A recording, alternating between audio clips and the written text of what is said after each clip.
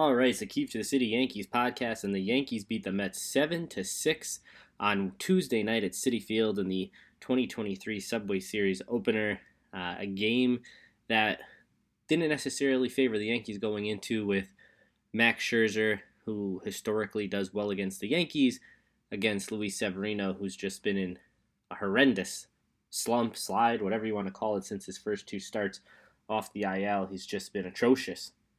Hasn't been able to get outs, hasn't been able to get swings and misses, has had flat stuff, has had diminished velocity. It's been bad for Severino of late, and going into this start, sure, Scherzer's been struggling, but you'd expect him to be able to figure it out sooner than maybe Severino, who's rarely pitched in the last 5 years. And right away, the Yankees are able to get a run in the first inning with the Giancarlo Stanton solo home run. Fourth career home run off Scherzer. Always seems to be able to hit Scherzer well. Yankees get a 1-0 lead, and you're thinking, okay, well, their ceiling seems to be 3 to 4 runs when Judge is out of the lineup, since they average 3.4 runs without him, which would make them the worst offense in baseball. And you're thinking, okay, you get 1 run in the first. That's not something the Yankees do often, especially with Judge out of the lineup, because the other top of the order bats don't hit. No one's hit really since Judge has left, outside of the 3 journeymen and Bowers, Calhoun, and McKinney.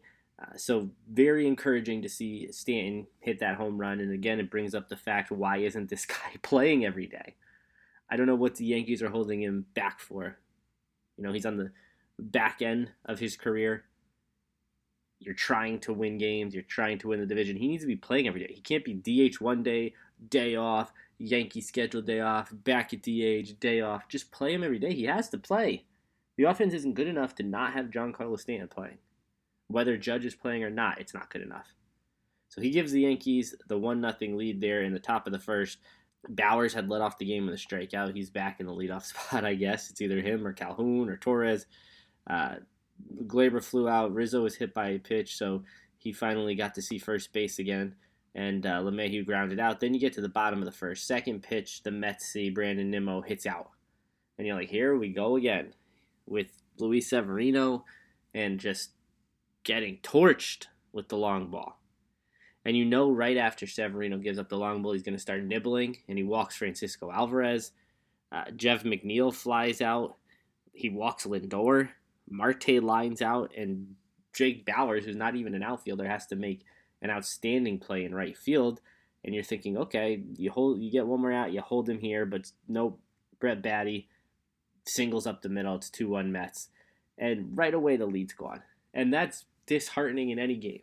But with this offense and with the way the Yankees lineup was built going into this game, where you've got Jake Bowers leading off, Stanton, Torres, Rizzo, LeMahieu, none of those guys have been hitting. Kiner Falefa, who he had that 2-week stretch where he started throwing out quotes that this is the guy he is and who he's going to be, and he hasn't done shit since. And then the bottom of the order, McKinney, Higashioka, and Volpe. It's a bad Yankees lineup. And to give up the lead right away like that from Severino is so disheartening, so discouraging. Because you don't know that the Yankees are going to get another run off Scherzer at that point.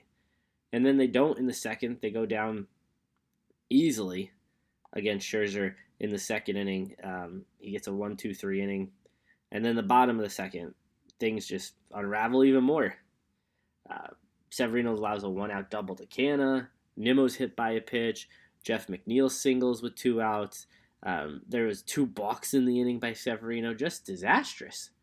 So through 2 innings, he'd allowed another home run, few extra base hits, 4 runs, 2 balks, couple walks, hit a guy. You don't get a worse start from Luis Severino than that. I think the measuring stick for him would always be the 2017 wild card game where he had to be removed in the first inning.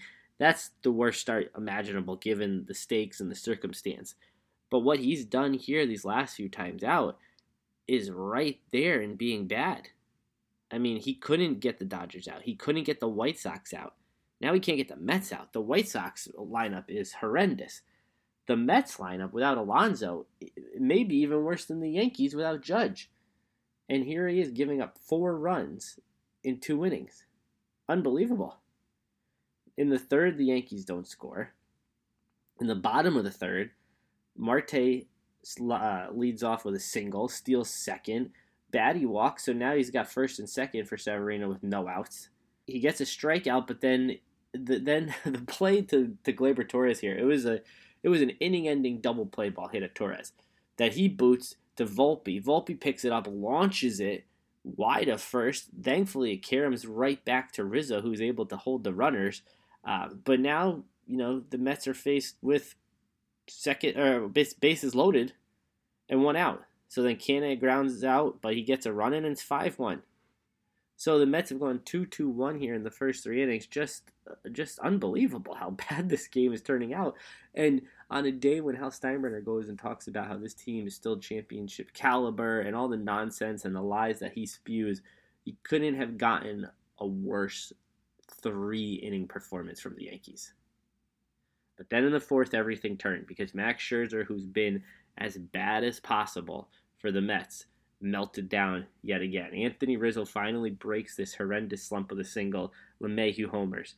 5-3. Okay. The Yankees got their 3 runs. Can they extend that? Can they get past that 3.4 runs per game mark that they don't seem to get without Judge? IKF singles. Higashioka singles. Volpe doubles. It's 5-4. Bowers bloops a single into right center. It's 6-5 Yankees. And they have a lead. Scherzer gets pulled. In the bottom of the inning, Severino finally pitches a 1-2-3 scoreless inning, and after 4 full innings, the Yankees are leading 6-5. Then in the bottom of the 5th, with 2 outs, a runner in scoring position, Severino 1 out away from pitching 5 innings, 1 out away from qualifying for a win, which is absolutely meaningless. Boone lets him stay in. 1 more batter. He's over the 100-pitch mark. I think he was at 102 when the at-bat started against Guillorme.